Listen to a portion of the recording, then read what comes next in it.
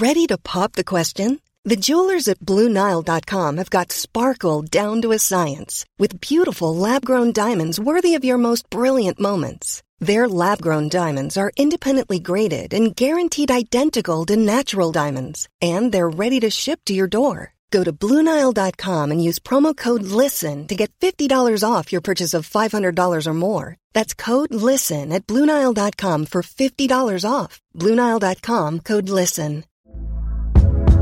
Hey there, it's Michelle Norris. I'm host of a podcast called Your Mama's Kitchen. When I travel, I'm usually looking for a way to find a taste of home when I'm not at home. And one of the things I love to do when I am at home is entertain. And Airbnb allows me to do that. When I was in California recently, I rented a house that had a great kitchen. And when we were sitting around the table, we were all thinking, we're in someone else's house. Someone could be in all of our homes as well.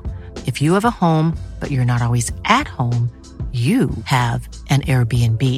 Your home might be worth more than you think. Find out how much at airbnb.com/host. This is Little Atoms, a radio show about ideas and culture. With me, Neil Denny. On today's show, Max Porter, on his latest book, Shy.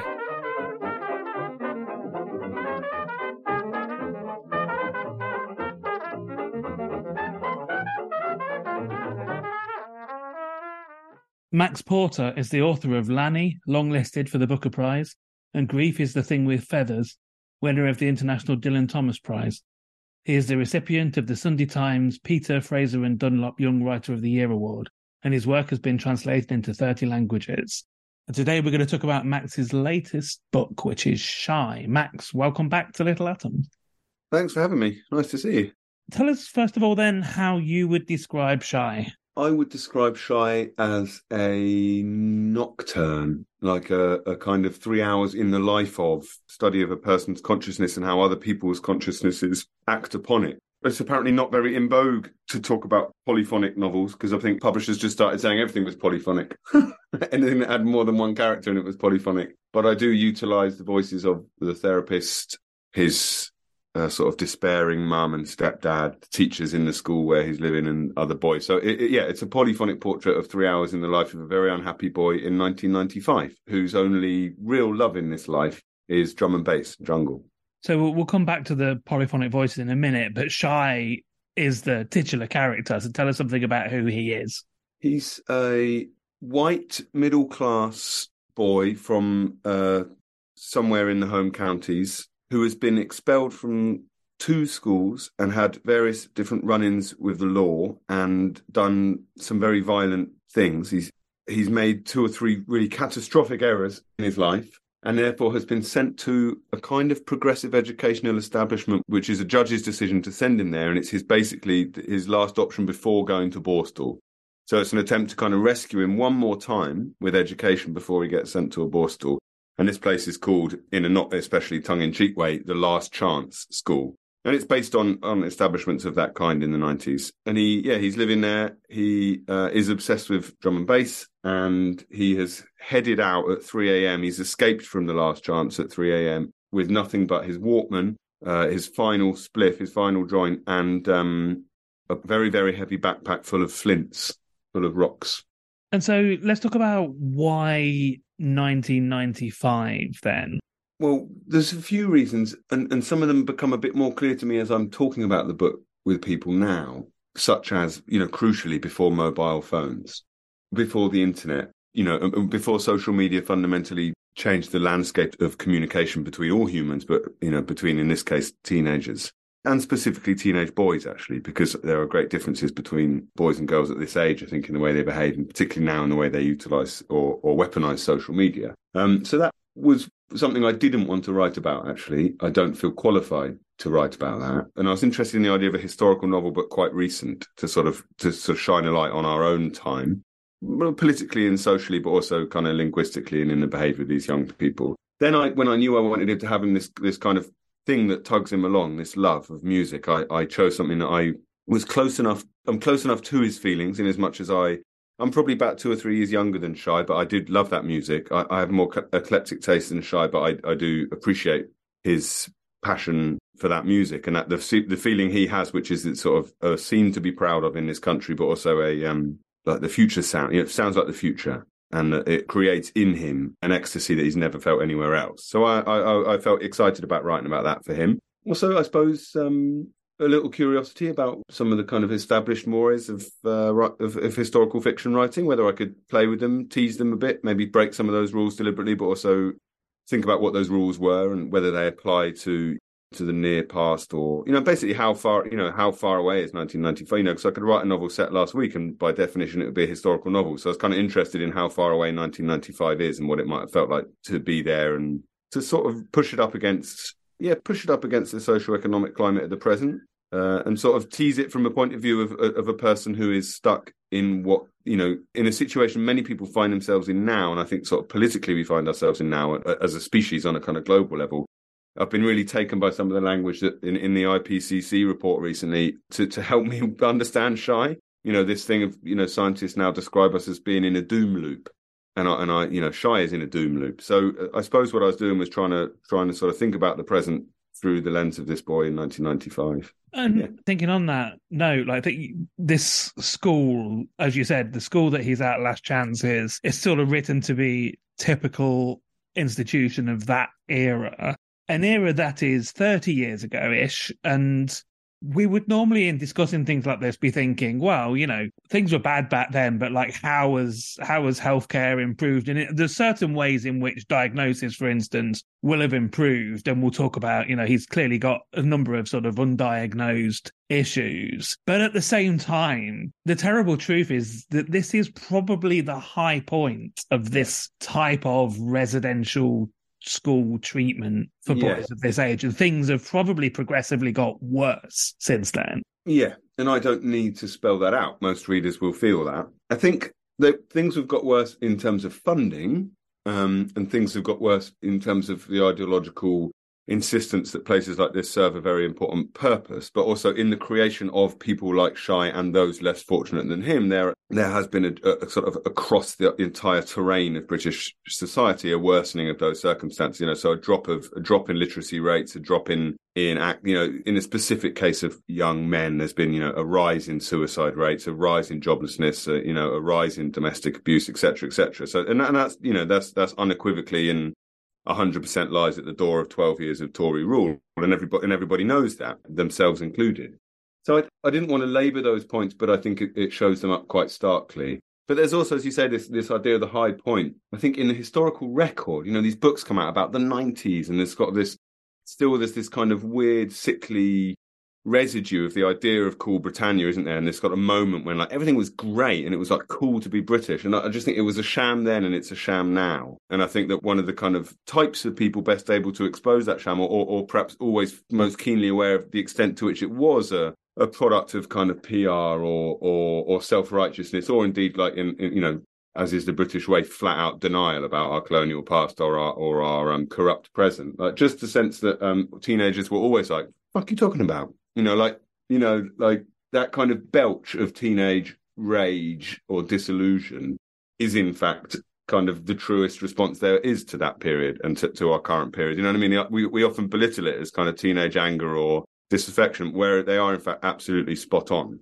So, his sense of the things he's learning in his history lessons and the things he's learning about crime and punishment, not just on a vertical axis from his teachers and his parents, but with his peers, the things he's learning about with his mates in the school about gender and politics and race and class, are weirdly, because they're a bunch of grunting, smelly, farting, stoned, violent teenagers, weirdly incredibly sophisticated bunch of young people communicating in quite nuanced ways about what the society they find themselves in does to them and for them. So, I think that was all. It all became. I didn't want to essay around our current multiple crises, but they kept rearing their heads, in a way that made me feel I was onto something. Well, you mentioned the sort of ridiculousness of Cool Britannia and all that, and I think a less brave book might have set this story in 1999 or something, whereas this is explicitly before. John Major is Prime Minister in this novel. Not that he's ever mentioned, but, we know that that's the case. This is explicitly even before New Labour and a couple of decades where it did seem like things could only get better. Yeah. Oh, don't you even saying that gives me terrible flashbacks to that song. I think, well, that's a very powerful drug, isn't it? And everybody was intoxicated with that for a very long time, which led to some extraordinary, changes in the social landscape of this country, for which we will always be grateful. It led to some terrible atrocities of realpolitik, and also like some kind of diseases crept into the British body politic then, which we're still dealing with the consequences or symptoms of now. But I wanted this kind of blunt outsiderness, this kind of strange, like, as I say, sort of weirdly prophetic disillusionment to be present in Shai's attitude towards it, which has sort of come to be validated, rather than that sense of telling teenagers they'll get over it, or you wait, one day you'll be a centrist dad, and him saying, no, I don't think I will. There's this sort of sense of the present always needs to justify its own contaminated complicity with the kind of status quo by belittling its previous hope, by belittling any hope it previously had. We see it with the climate movement now, so yeah, I guess I just wanted that kind of very unspecific, as you say, John Major's never named, but it's unmistakably that moment, isn't it? And even his teachers saying to them, you'll get to vote in the 1997 election, and that's change, and them going, no, it's rigged, it's bullshit, is a valid response. It's a bit like teenage love, when we say to teenagers, oh, you'll get over it, or, I know it feels like a broken heart right now, but it's just a crush or whatever. And actually, we're quite wrong about that. It is probably the most intense and vivid and authentic emotional experience of a lifetime, the way you feel back then. I mentioned that one of the things that would probably be different now is that Shai would have a long string of diagnoses about disorders or things that he might be dealing with. You mentioned that he's not a kid from a disadvantaged background, and in fact that's pointed out a number of times in the novel by other people that are in this school, not least the black kids that are in this school. So what, if we were talking about this now, I guess, not in the world of the novel itself, but perhaps if this novel was set today, let's talk about what is his deal? What's wrong with him? Well, I've had to occupy the position of his mother and his stepdad and his teachers and his friends, and, as well as thinking about him from 20, I wrote a chunk of this novel that was 20 years hence, with the teacher and the mother. And I binned it in the end because it seemed to make explicit some of the things I wanted to be ambivalent in the novel. But it also seemed to use diagnostic language or kind of expositional language about Shai that I felt was counterproductive to the reader's ability to think about him. And I'm reluctant to put any actual labels on him, but I totally agree with you that they would be on him now. They'd be on him like he's a Topshop shirt, all priced up and ready to go into the mental health market. But I suppose one of the things that interests me about diagnoses is the way in which they exacerbate existing social inequalities. So, diagnosis rates being much lower for women because of various sexist things built into the medical system, but also because of women's ability, masking behaviours over the course of history. And similarly with people of colour and people from different socioeconomic backgrounds, the diagnostic thing can often be a form of entrapment or, as I say, a form of exacerbation for things that are already stacked against them. And so I think one of the things that's, the kind of cleanest diagnosis of Shai from a kind of literary point of view, from a novelistic or emotional point of view, as someone that's looking at him, is that he's a spoilt prick, that he's squandering his privilege and that he is part of that huge, what we're probably more familiar with from a cultural point of view from America, from the kind of huge sprawl of suburban middle-class male experience in the 90s, the kind of the Cobain era of, just turning your back on this system and turning your disillusionment or existential confusion into self-harm or rage or smashing up your guitar or whatever it is. So I think Shai is closer to that than he is to the kind of more statistically minded or economically explicable or sort of psychosexually explicable today's teen, which has been sort of run through various different, mainly it's not just pharmaceutical, but neuroscientific modelling, isn't it? Kids today have been put through these kind of models that explain their behaviour in a way that I wanted to save Shai from, but also have him there as a kind of test case for the reader to subject to those models if they wish. Do you know what I mean by that? That where it's a bit like with Lanny, Lanny is sort of absence in the book in order for readers to sort of diagnose him themselves. So like in a right-wing newspaper, Someone the other day said, he's totally twee and he's the kind of kid that says awful things like, and there's also this quote they always pull out, what do you think's more hopeful? And what do you think's more patient, an idea or a hope? And as if the whole book is full of things like that. And that is, in fact, something that Lanny says that annoys his dad in the middle of the night. Like it's an example of a thing that his dad finds annoying about his son. It's not me. It's not the book. It's something a character says. So it's a bit like judging Pride and Prejudice on some pompous thing that Darcy says. And it's a funny way to read fiction, but I'm aware that is how people read fiction. So, Americans very often in their discussions of Lanny immediately and unquestioningly diagnosed him. He was written off quite often in American reviews as an autistic child. And I never mention that. And I don't actually think I write many behaviours onto Lanny that would suggest that diagnosis, actually. So I'm aware that that's something that happens in fiction, but I suppose by removing him from a contemporary, like his therapist is in there, but it's all very CBT, mind maps and stuff. The therapy itself is quite dated. And I, as someone that I don't have therapy myself, so I'm not entirely sure even what more contemporary modes of therapeutic frameworks would be for a modern teenager. So I was sort of pleased to keep that all out, knowing that would be an opportunity for the reader. Hiring for your small business? If you're not looking for professionals on LinkedIn, you're looking in the wrong place. That's like looking for your car keys in a fish tank. LinkedIn helps you hire professionals you can't find anywhere else, even those who aren't actively searching for a new job but might be open to the perfect role. In a given month, over 70% of LinkedIn users don't even visit other leading job sites. So start looking in the right place. With LinkedIn, you can hire professionals like a professional. Post your free job on linkedin.com/people today.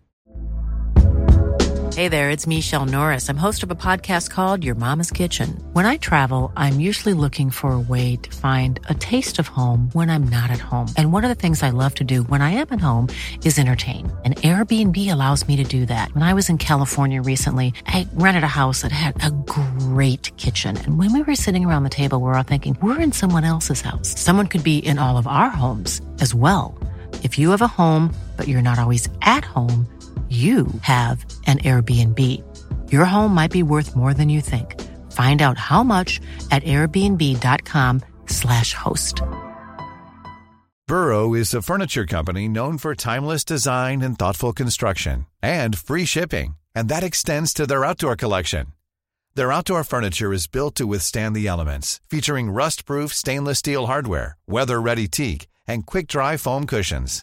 For Memorial Day, get 15% off your Burrow purchase at burrow.com/ACAST and up to 25% off outdoor. That's up to 25% off outdoor furniture at burrow.com/ACAST.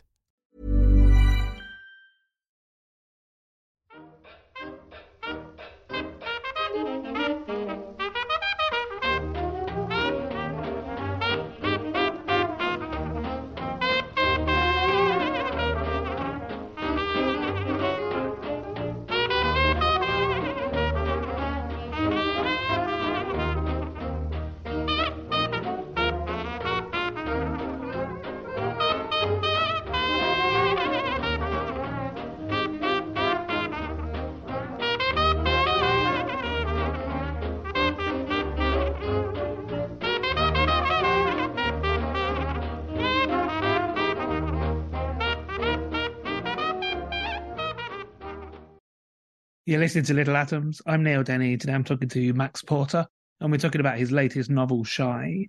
And Max, something about the style and the voices in the novel. It's very much recognizably a Max Porter novel. You use language and the text even on the page in interesting ways. That was a compliment. And multiple, as you said, it's a polyphonic novel. There are multiple voices. One of which I particularly want to talk about, which is, if not exactly a voice, but like excerpts of a film, a documentary that is being made about the school, which is immediately recognizable as one of those documentaries you used to get in the 90s about an institution and about the people working there. And I can read in this documentary, I can picture it and I can see the color grade of the film, and I can picture these, the teachers and the social workers at the school. Was that influenced by anything in particular? There was, multiple things really, and it's nice that you say that you immediately feel it, because there's actually only 2, maybe 3 moments. It's probably less than 100 words all in all. But I did hope it would have that immediately palpable kind of pre-BBC 4, isn't it? So it will be like... Yeah, it will be on Channel BBC 4. Two, this. Yeah, BBC 2 or Channel 4, those kind of like... They don't have huge budgets in it. Like, I always feel like people like TV presenters like Peter Taylor, you know, would do it sort of like when they're not doing a big, well-funded thing about the IRA, they'll do like one of these slightly kind of panorama style things. There is one, I can't remember where. I think it's either a school near here that I was kind of interested in because I found out it was one of these things, or it was a kind of revisiting the kind of Grange Hill era, you know, badly behaved kids in a school. Like all those things in a way, like, I mean, I haven't really thought about this, but Biker Grove and things, you know, that sense of like, and this is the common room, and this is, you know, this is Eddie. Don't be cheeky, Eddie, and like Eddie does a middle finger to the camera. I love that stuff. And it feels part of a sort of rich part of our, like the aesthetic of it, but also the intent of it feels like a really valuable part of our social documentary heritage, you know, and a thing that should always, you know, get funding and be seen. And yeah, so I don't know. No, there's no particular influence for it really, although it's funny that you say it's a Max Porter book, because I think I'm more brutal this time around about the value of different inclusions. I took so much more out this time. I took out anything really that was me, and I took out anything really that didn't seem to generate feeling either side of itself. So those documentary things for me are like, they only kind of serve their purpose right next to Shy being very alone in the night, or to the boys, you know, to a kind of sense of what the pedagogical or social, or, you know, emotional atmosphere in the school was. They sort of serve a kind of clean outsider poking in, which means that later when they tell him that the school is closing and Shy's very upset about that, there's a kind of sterile language of the academy or the institution to those social documentary bits that seem to sort of expose Shy or like bristle Shy, if you know what I mean. So yeah, I'm always including things for what they might do in relation to the other things I've already included, and they felt quite important to me, those things. It's only for that, as you say, that like initial moment of, you know, the camera pans across the lawn and the few of them are kicking a football around and one of them's having a ciggy on the wall. And I wanted that to be extremely... I'm still a visual writer first and foremost, and even in a piece that I think of as a musical piece, I still want these visual registers to click and pop in the viewer's mind. And maybe that is particularly speaking to someone that remembers that stuff. I mean, someone said the other day, you know, them going to a record shop and asking for an extra plastic bag, you know, just broke me. Of all the things in the book that would move somebody, you know, there's so many tender things and things about parenting and things about bullying and things, you know, there's the sex stuff and the violence and all this stuff that I hope might pop in people's heads, but it was actually asking for an extra plastic bag in black market records that had really moved a 45-year-old bloke. So you never can tell, but I think the harder you work on making them, not necessarily making them realistic or believable or authentic or whatever, but it's how you deploy them in the kind of fabric of the whole, in the texture of the whole piece. And yeah, they did feel important to me, those documentary bits. Bearing in mind that a lot of this is filtered through Shy's rather fractured mental framework, the school itself seems to be haunted with the voices of previous residents as well. And I just wanted to talk a little bit about, you know, including that sort of almost supernatural element in the book. Well, that's when I can't resist, really, you know, and you've read my work with great attention over the years, so you know, you can probably recognize now when I'm like, fuck it, here goes, you know. But it wasn't like Lanny where I needed a mythic voyeur, or it wasn't like Grief when I needed a crow that could play with, you know, that could destroy language in order to satisfy the kind of emotional requirements of his clients, as it were. It felt very different this time, and I think probably related to the thinking I've been doing about consciousness as a literary surface, and how to write the fact that we are porous and that the living and the dead, you know, the membrane between the living and the dead is thinner than this, you know, Apple Watch wearing, longevity obsessed contemporary mode would have us believe, and that we know. Similarly, the line between the human and the non-human is very thin, and that we are closer to dead. I don't want to give away any spoilers, but closer to dead animals or dead human beings or our ancestors, or indeed, you know, the atomic makeup of stars and trees and leaves than we would give ourselves credit for in our day-to-day lives. So I was keenly aware that was what I wanted to happen to Shy, and I really didn't want it to be saving him from taking his own life, because I don't believe that is the moral imperative of this book, or should be the moral imperative of any discussion of suicide. I wanted it to be more generous and more compassionate towards his feelings than that. And so what it came to was a sort of using of the mystical register as a kind of blowing of his mind, really, of an everyday miracle. And I don't mean a sort of single ecstatic enlightened moment where you go, oh, I'm not gonna take my own life tonight because I've suddenly realized I'm made of the same stuff as stars and it's beautiful. That will be really naff.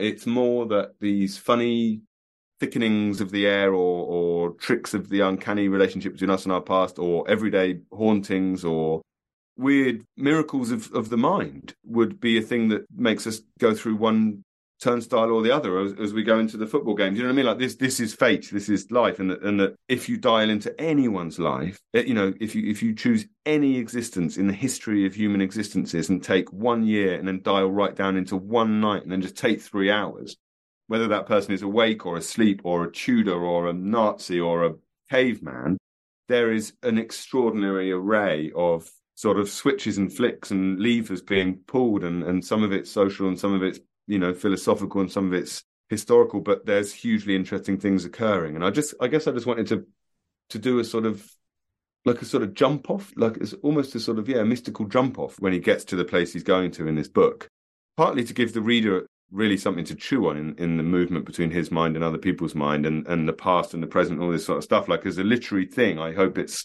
like, I'm really proud of that last, we don't want to do any spoilers, but I'll just call it the Eve scene, the Eve dream. Like, I think I've got something that I've been trying to get in all my books to happen there, and I don't think it's not for me. It's not like it's a collaborative undertaking between me and the reader, and they have to be inside that language, they have to be inside that texture, and that really interests me. And it's what I look for in music and art, and it's what I look for in literature, is that visceral, bodily engagement of my own feelings when I'm in the work. And that required this sort of experiment, this sort of set piece towards the end. And I hope the book, like all my books, I hope it trains you, like the multi-voices in Lanny and the kind of Lynchian game show thing at the end of that book, and like the sentimental stuff in Grief. Like, I hope the book has trained you to get to this point, not in an examined way. You're examining your response to it, I hope, at that point in the book. And I hope that's rewarding. Even if you think it's a load of bollocks, I hope it's a rewarding repulsion that you feel towards those scenes. Yeah. To finish it off, can I get you to read us a bit then? I'm going to give you a nice in this world bit. When his mum said that she'd gone and bought a 10-pack of number ones and he could have those cigarettes and he could even smoke those cigarettes at home in the driveway, so long as he put the butts in the wheelie bin, on the condition that he sit down and watch a holiday vid with her and Ian. And he agreed, so she gave him the fags and he went out and smoked one, came in and joined them in the living room, and Ian had his camcorder box down from the loft, the VHS tapes labelled all neat in their cases, and he popped in Water Sprinkler Charmouth 86. And they watched the video. And little Shy went pegging it off into the sea, and his mum laughed, and Ian laughed, and Shy hopped and skipped in the shallows and pegged it back, and then he cut a rock with his special hammer. He didn't find a fossil. And then Ian flew a kite while his mum laughed at him. And then his mum ran down to the sea, squealed at the cold, and ran back laughing, shouting, "Turn it off, Ian! Turn it off, you bugger!" And then Ian did a commentary on Shy lifting stones. Surely not. Surely the young lad's not going to get a boulder of that size up and off the... Oh, crikey, Mikey, he's gone and done it. Bend your knees, mate. Unbelievable scenes here at the world's strongest boy competition. And then it cuts to the back garden later that summer. And Shy is in his Spidey suit. Too small, short on his skinny wrists and ankles, wet and clinging to him. He's leaping through the sprinkler, and as he reaches Ian, he star jumps and shouts, "Born!" into the camcorder lens, and as he runs away, he sings, "In the USA!" And he turns at the end of the garden by the greenhouse, and he comes back again, leaping through the sprinkler, "Born!" sprinkling back up the garden, "In the USA!" again and again. And Ian is chuckling, and you can hear Jill and Michael and his mum in the background chatting and laughing, and the tape ends, and his mum says, "See? That wasn't so hard." And Shy says, "Don't fucking bother, Mum." And Ian says, hey, hang on a minute. And Shy says, "You can get lost, Ian." And Ian says, "Whoa there." And Shy imitates him, "Whoa there," and kicks the box of tapes across the living room floor and leaves into the hallway, slamming the door to the overlapping sounds of "Here we go again," and "We can't win," and "Come back here this second," and "I'll let him go." And he has the song stuck in his head as he skulks around the park, smoking, spitting, and feeling boring. But that's all he knows. Just that bit. He doesn't know the rest of the song. So I've been talking to Max Porter. We've been talking about his latest novel, Shy, which is out in the UK now from Faber. Max, thanks again for coming in and talking to us. Absolute pleasure. Thanks for having me. This episode of Little Atoms was produced, presented and edited by me, Neil Denny. Little Atoms is hosted by Acast and published by 89Up. The show is broadcast on Mondays and Saturdays on Resonance 104.4 FM. Thanks for listening.